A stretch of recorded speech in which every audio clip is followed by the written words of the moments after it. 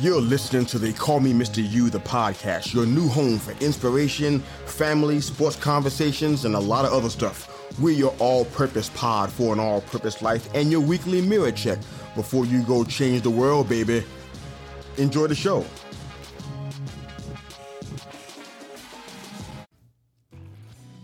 Hey fam, it's Mr. You. Please enjoy this brief perspective specifically for your ears. It won't take long, but it'll definitely hit strong. We're keeping it all the way short. Is your dream for sale? So, there's a really popular picture on social media. I guess it's a little meme.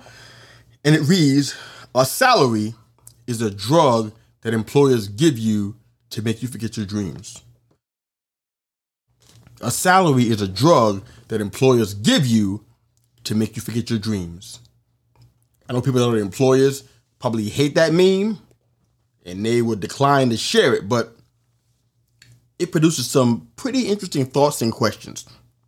Now, I don't know if this is supposed to be funny or if this is really something sinister. Not quite sure. I go back and forth on that one.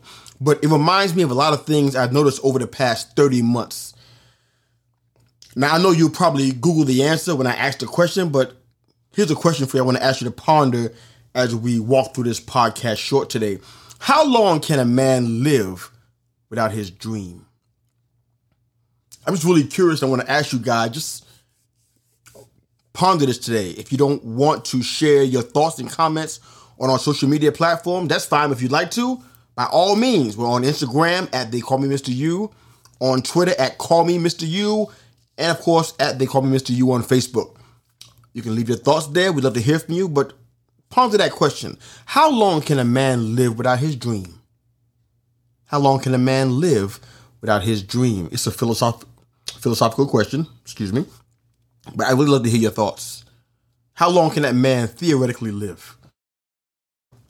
I honestly believe the words of my old mentor who was going on to be with the Lord many years ago, but he famously said, the wealthiest place in the world is not the gold mines of South America or the oil fields of Iraq or Iran. They are not the diamond mines of South Africa or the banks of the world.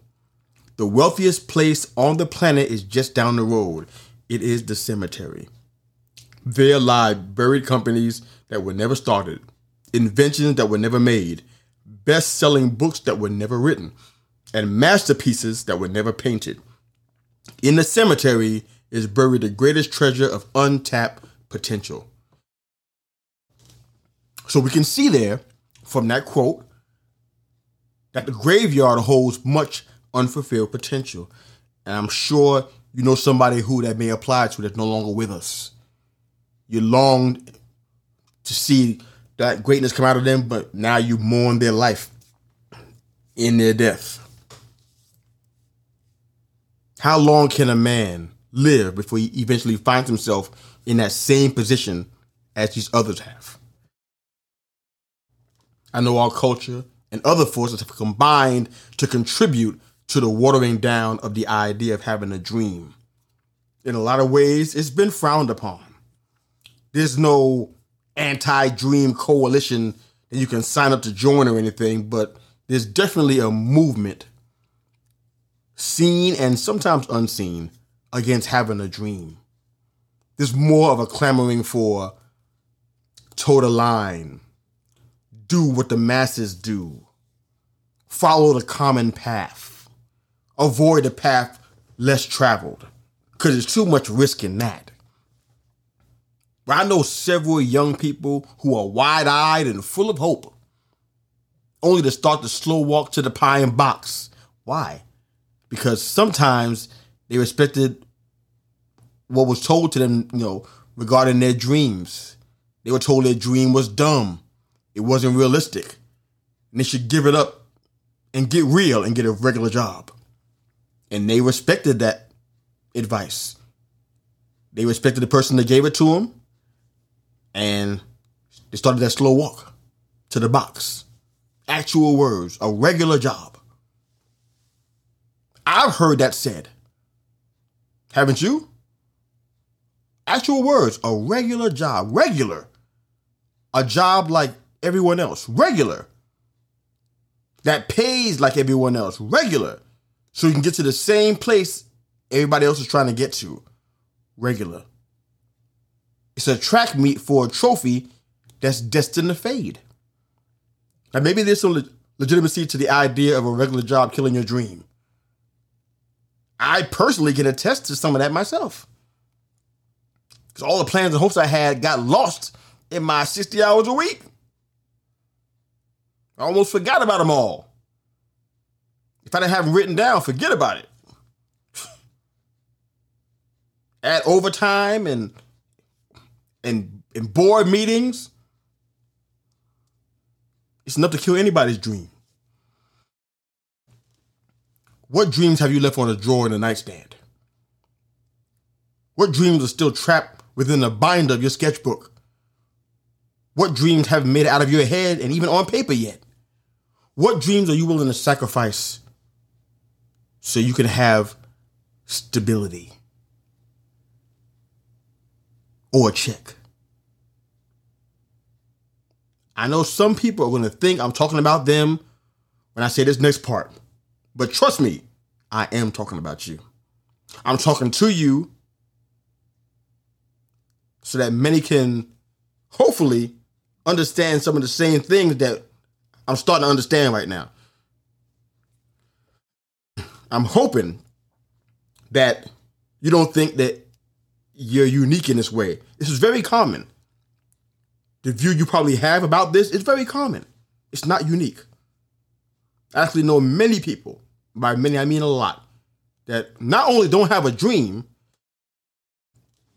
but they also don't have a reason to fight for anything greater than the regular I just got finished telling you about. In some ways, they even believe it's humble and compassionate to not want anything but a good life and to be nice to people. By good life, that means they have a regular check coming in and they're being nice to people. That's it. They're out here. Some of them on my contact list on my phone. I'm being honest with you here. Yes, those hippies live among us. They ignore the scriptures about wealth building and faith without works being dead and God's economy regarding giving and generosity. Just ignore all of that stuff. They resist the whole idea of having an enterprise or a business that feeds the needs of other people besides just their for and no more. They would rather work for a secular company that doesn't align with their values, but they pay so well. If they play their cards right, they might even get a corner office with their name on the door. I'd rather you go after that dream to be a fireman you had when you were a little kid than the alternative that we see right now. I'd rather you shoot for the stars and try to be that ballerina you always wanted to be rather than the beautiful, vibrant person dying within the confines of a cubicle.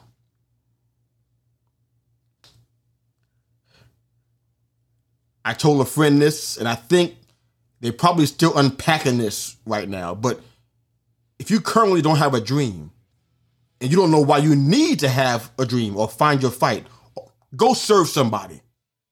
That's my advice. Give yourself to helping a family in need. Invest some of your time helping in your community. Offer your services for free for causes that matter to you. And I can almost guarantee you that dream that got buried all this time, all these years, will find its way back to the surface. Your heart will come alive again.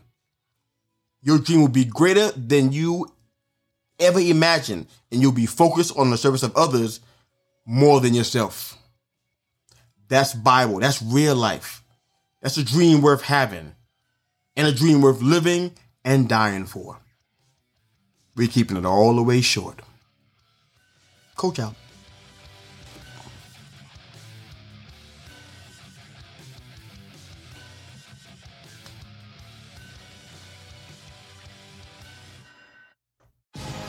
Thanks again for listening to the Call Me Mr. You, the podcast. Hope you enjoyed the show.